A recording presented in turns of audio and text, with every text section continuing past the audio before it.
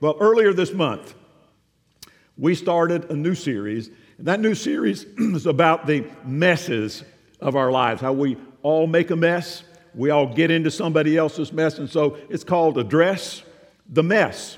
And God addressed the mess, and we have to address the mess. The mess happens to be a universal condition among all people. Now, you shared some pictures with me along the way. I wish you'd shared a whole lot more. But we got, a few pictures of messes along, that's happened around here along the way. One of those happened on the sidewalk out there when the sheriff's department was with us a week ago Thursday. But we've been talking about the fact that each of us is a mess, has been a mess, or has made a mess. Because, as I said, being a mess is a universal condition. Every single one of us was born a mess.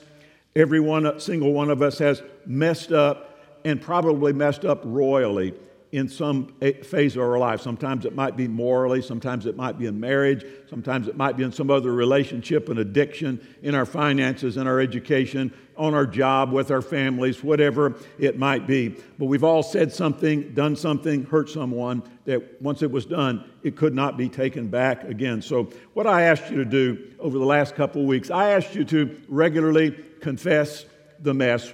Whenever you see a mess in somebody else, you're going down, you think, boy, that person is really in trouble. That person is headed for trouble. That person is irritating the daylights out of me. Whenever you run into a situation like that, instead of getting down on them, say something like this: I know a mess when I see one because I am one. I know a mess when I see one because I am one. Or, if that's too strong for you, I know a mess when I see one because I have been one, because I used to be one. You may be in the middle of a mess right now. You may be one stupid decision away from making a mess. Now, we also talked about this fact, that when we make a mess, we often say, nobody's what? Nobody's perfect, right? We've all said that. But nobody's perfect. And when we say that, when we say nobody's perfect, we're confessing something bigger than what we realize. We're saying something that opens up our way to discovering God, because what we're really saying is this: there is a perfect that nobody is. If nobody's perfect, there is a perfect that nobody is. There is something bigger than me that I don't live up to. There's something bigger than me that I constantly fall short of. There is something bigger than me to which I am accountable. It's up here and I'm down here, and I understand that. And also said this: when we acknowledge our mess, we're just a baby step away from acknowledging God in our lives. And Jesus offers himself as the solution for whatever your mess might happen to be. All he says is, trust in me and then follow me out of the mess. And we can all do that. We do that to start with in our lives. We call it the beginning of the Christian life, where we trust in him and then we follow him out of the mess. Or even after we've trusted in Christ, as we follow him, we still get into messes in our lives. And he says, follow me out of that. Now, last week we talked about this fact. Jesus loves the little messes, all the messes of the world, right? And he loves us too much to leave us that way. He loves us so much, he won't let us stay in that mess. And we said this: Christianity is an inside-out faith. That is, Christianity is all about what God does on the inside of me, and that changing the outside of me. And also said this, just throwing a bunch of stuff to bring you up to date. We also said God's not trying to keep you from something. God's not trying to keep you from the same mistake. That's not God's job, or even your main thing, keep you from your next mess up. What God's trying to do, he's trying to complete something in you. He's working to make you into something that you are not right now. We looked at Philippians 1:6, where the Apostle Paul wrote this: being confident of this very thing, that he who has begun a good work in you will complete it until the day of Christ. When you trusted in Christ, if you have done that, God started doing something in you. Now, you may have a real bumpy road. Sometimes it goes really well, and sometimes it doesn't go well, but God is working in you. And so I asked you last week, I asked you every day this week, and I'm going to ask you to continue to do this, to pray this prayer: Heavenly Father, complete the work you've begun in me. Heavenly Father, I want to cooperate with you in that. I don't want to get in the way. I want to cooperate with you, and I ask you to complete the work that you've started in me. Now, as we finish this up today, I just have two thoughts I want to leave with you. The first thought's going to take a little longer than the second thought, but they're both important thoughts, and so I hope you'll stay with me. The first thought is this: don't make your mess messier. Don't make your mess messier. Have you ever made a mess worse? You know, you tried to clean it up and it got worse. I always think of paint and mustard in that, paint and mustard.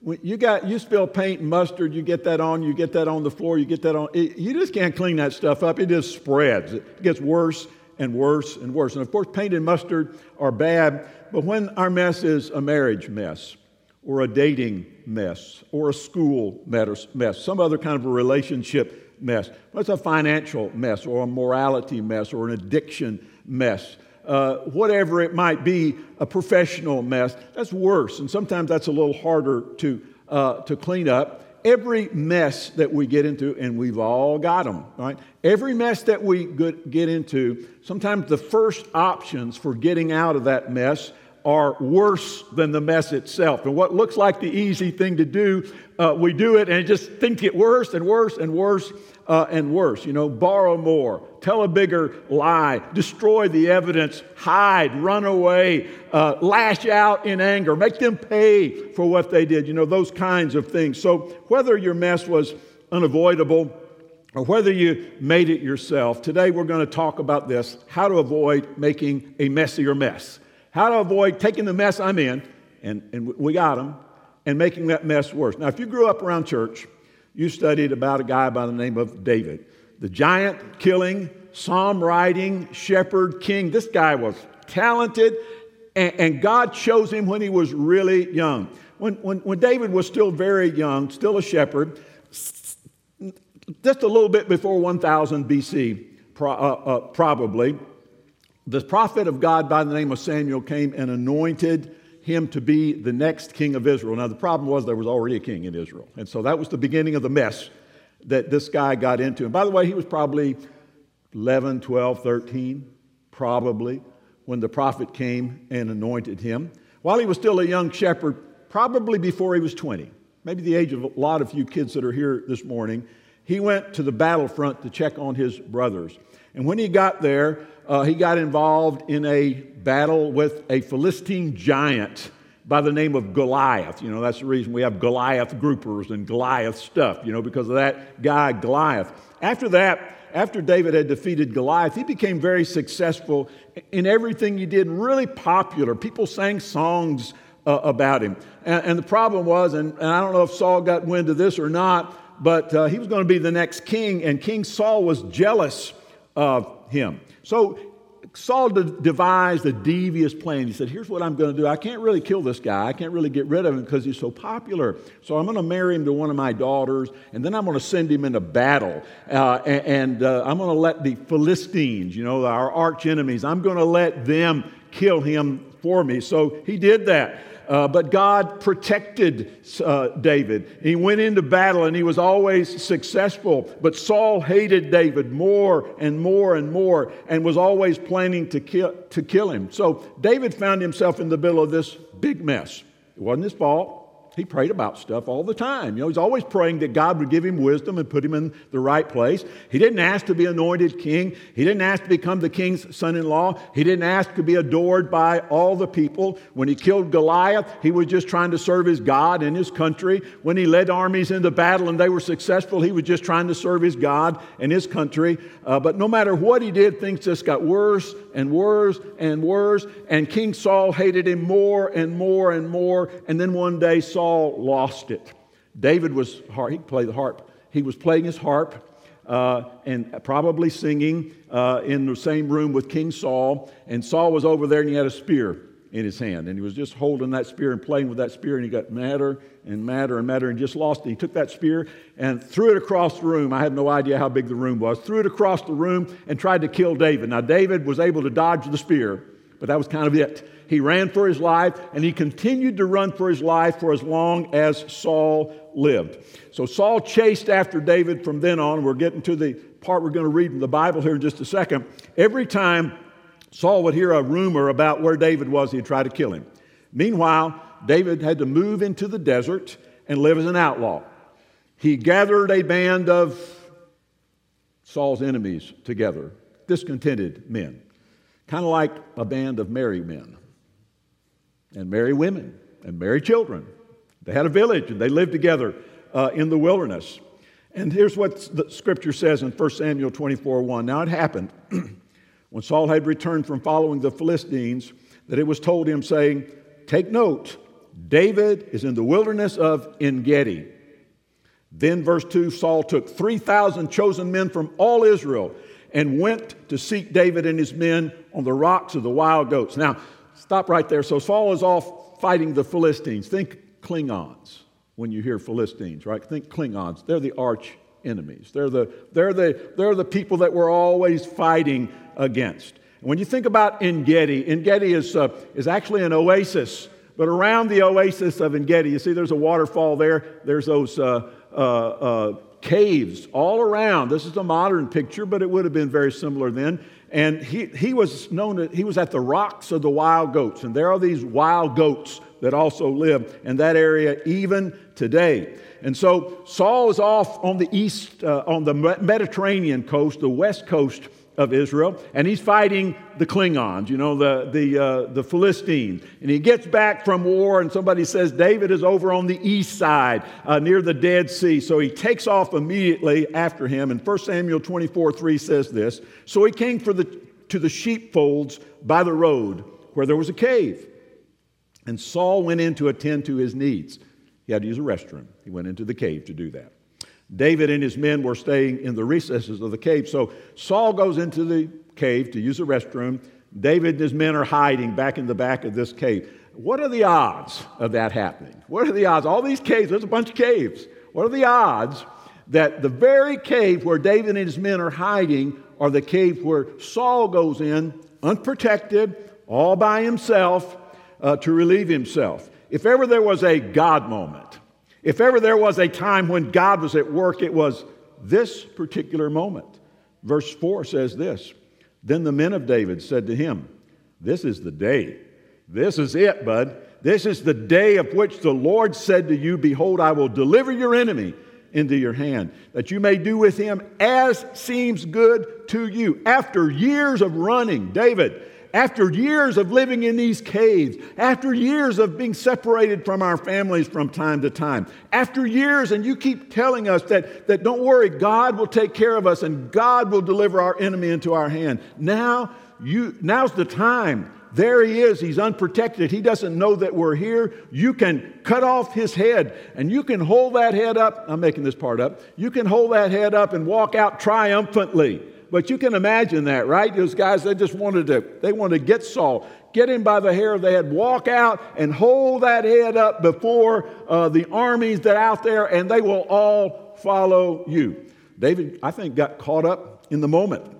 And he's creeping quietly through that cave. Now, Saul's probably near the entrance, where there's still light coming in. His eyes aren't used to the light. David and his guys, they're in the back where it's dark, and they've become accustomed to the light in the cave. So I believe he's crawling towards King Saul, and he's all worked up in this, and he said, "I'm going to do to him what he intended to do to me." Now, let's just take a break there for a minute, because I want to talk to you about this word, and the word is virtue.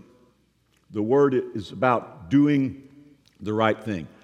Virtue is integrity. Virtue is honesty. Virtue is patience.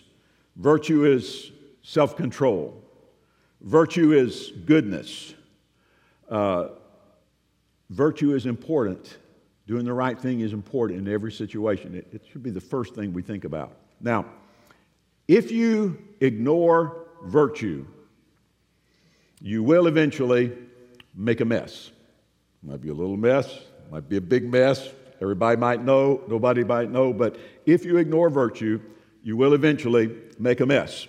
Every mess is caused by someone's failure in the area of virtue. You ignore virtue in a relationship, you have a relationship mess. You ignore virtue in finances, you have a financial mess. Professionally, you have a professional mess, an academic mess. Eventually, you're going to make a mess. And you can't clean up a mess caused by a failure of virtue by another failure of virtue. In other words, two wrongs don't make a right. In every mess, as I said a while ago, there are options that seem to be quick fixes. Every mess has some bad options. They always involve a failure of virtue. I'll lie my way out of this. I'll cheat my way out of this. I'll steal just a little bit more to get out of this. I'll borrow a little bit more. I'll make him pay. I'll treat her like she treated me. There's Saul. You can do with him as you choose. So David, keep in mind this idea of virtue. So David is crawling quietly, secretly, stealthily. Has his knife in his hand. Maybe he has it in his teeth. I don't know if he was doing the pirate thing or not. But he's got a knife. And he's crawling stealthily towards Saul, evidently intending to kill the king. Somewhere between when he started and when he got to Saul, however, he started thinking, what am I doing here? What am I doing? This man is appointed by God here. This is God's guy. He may not be doing the right thing, but this is the guy that God put. This is my father-in-law. This is my wife's dad. This is my children's grandfather that we're talking about here. So somewhere along the line, he said, I'm about to make the mess even messier by killing God's anointed king. Now, would he have been justified in that? Well, most people say, yeah. God's been trying to kill him for years. Did everybody who was there want him to do it? Yeah, they did. They were all saying, go get him, and if you don't, we will. But was it the right thing to do? Was it the virtuous thing to do? Seemed like, God put him here, right? Seemed like it was the obvious thing to do. But when he started thinking about the principles of virtue, he realized it wasn't. So he kept creeping closer and closer. We get back to verse 4. The men of David said to him, this is the day of which the Lord said to you, this is the day. Creeping closer. Behold, I will deliver your enemy into your hand, that you may do to him as it seems good to you. And David rose secretly and cut off, not his head, but he cut off a corner of Saul's robe. He crept up. I think he was going to kill him to start with, and he changed his mind along the way. Virtue intervened. And that's our dilemma, because every mess that we're in comes with some bad options. Every mess that we're in, there's some things that if we go in that direction, we're going to make a bad situation even worse. We're not following God out of it. The men that were with him in the cave could not believe that David did what he did. David returned to him, 1 Samuel 24:5. Now it happened afterward that David's heart troubled him. His conscience got to him because he had cut Saul's robe. Because if you attack anything that belongs to the king, you've attacked the king. Verse 6, and he said to his men, the Lord forbid that I should do this thing to my master, the Lord's anointed, to stretch out my hand against him, seeing that he's the anointed of the Lord. And the men must have been saying to him, well, if you can't do it, we will. If you can't do it, we would love to do it. It won't bother our conscience. I say that because verse 7 says, so David restrained his servants with these words and did not allow them to rise against Saul. And Saul got up from the cave and went his way. Now, what happens next is really what makes this story important. So if you're kind of get that picture of those caves, and he's up in a cave and he's kind of elevated, and he crawls out of the cave and he's making his way down. And his men are waiting. There's 3,000 guys down there. They're waiting, and they hear a voice from behind them. And when that voice spoke, it wasn't God, it was David. When that voice spoke, everybody in Saul's army immediately knew what had not happened. That their king had not been killed. Verse 8, 1 Samuel 24:8. David also rose after and went out of the cave and called to Saul, saying, my Lord the king.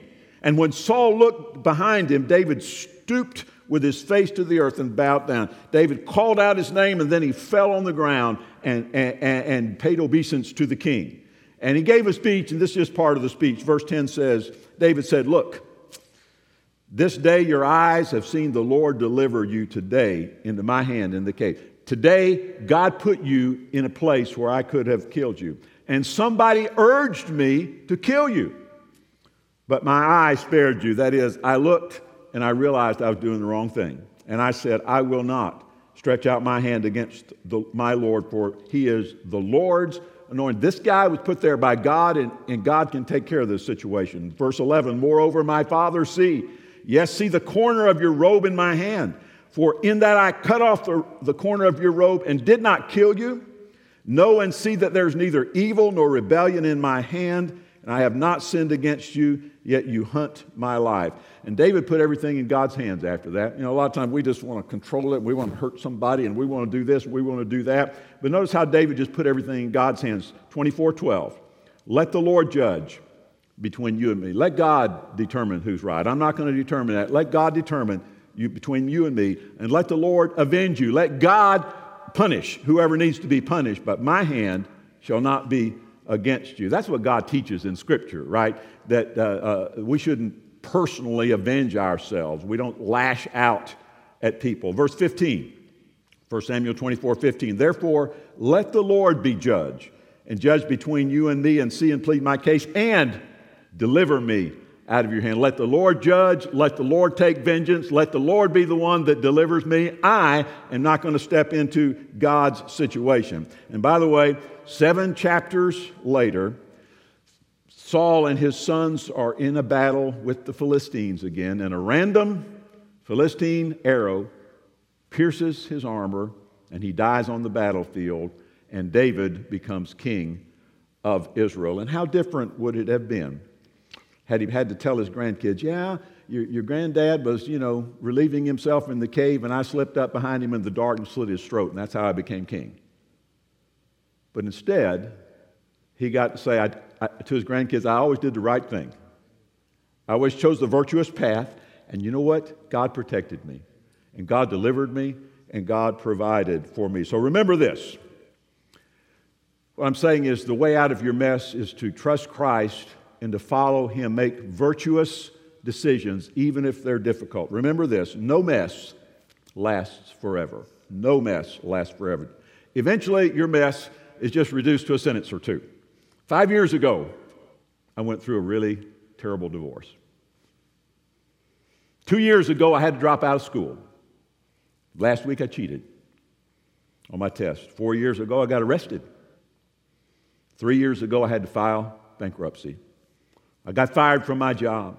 These statements don't tell the story of you. All right? They're messes that happen. They don't tell the story of you. The real story isn't your mess. It's how you respond to your mess. The real story isn't your mess. It's how you respond to your mess. What you do about your mess becomes the permanent part of your life. That's true of everything.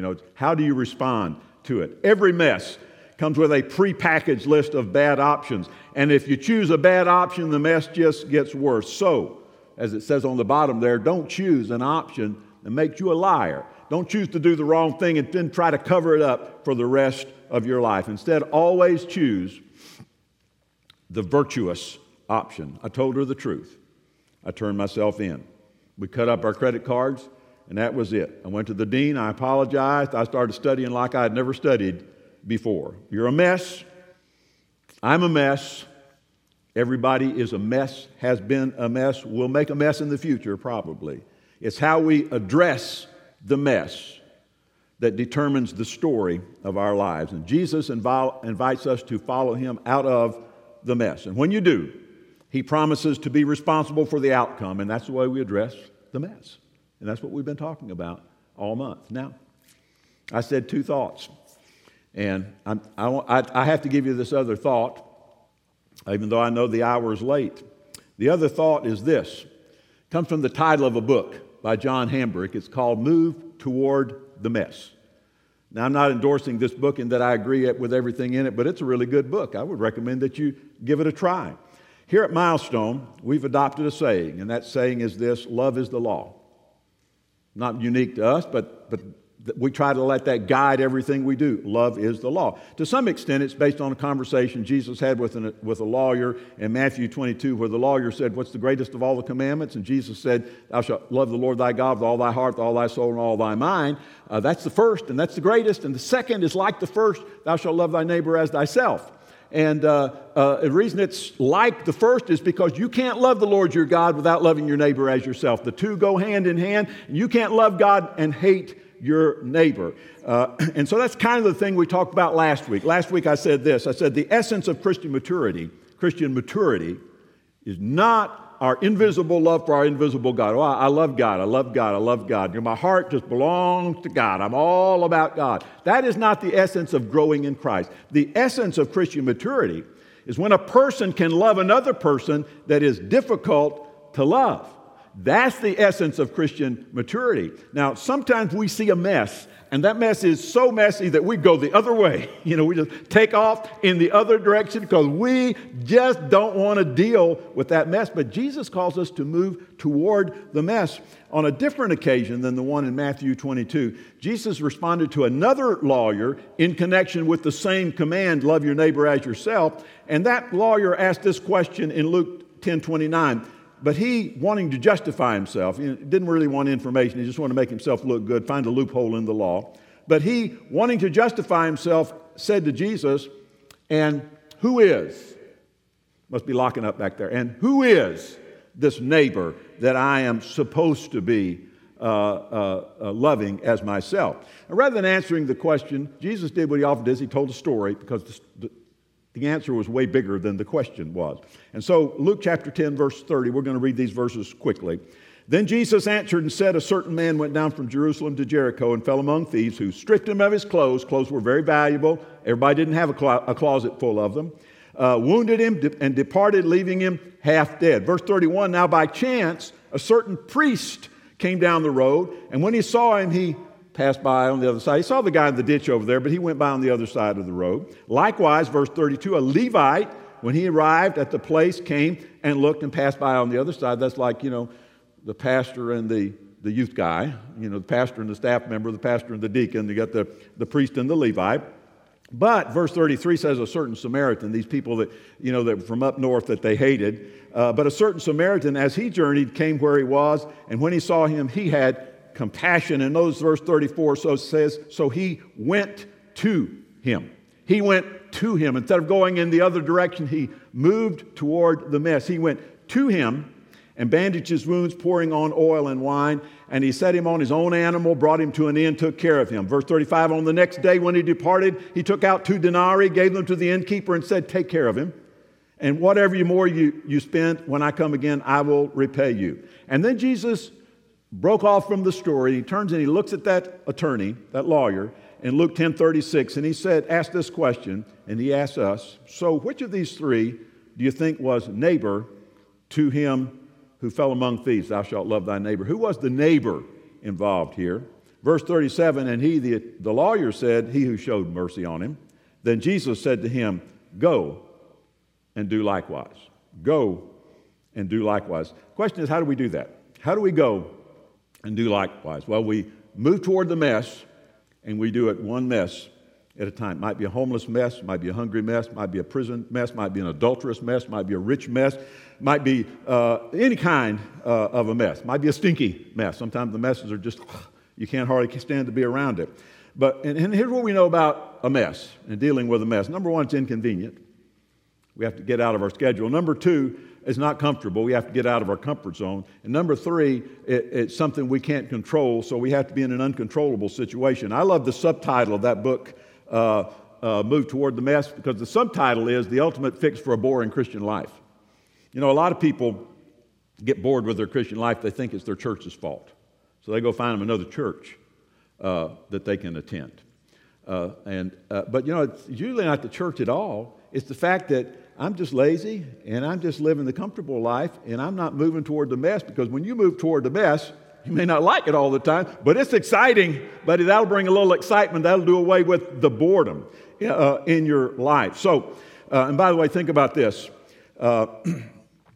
Outside of your comfort zone, your comfort zone is where you rest.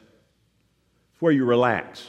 Outside of your comfort zone is where you serve and where you live and what makes life exciting. So 3 more quick real thoughts. I don't comment on them much, but I want to say this.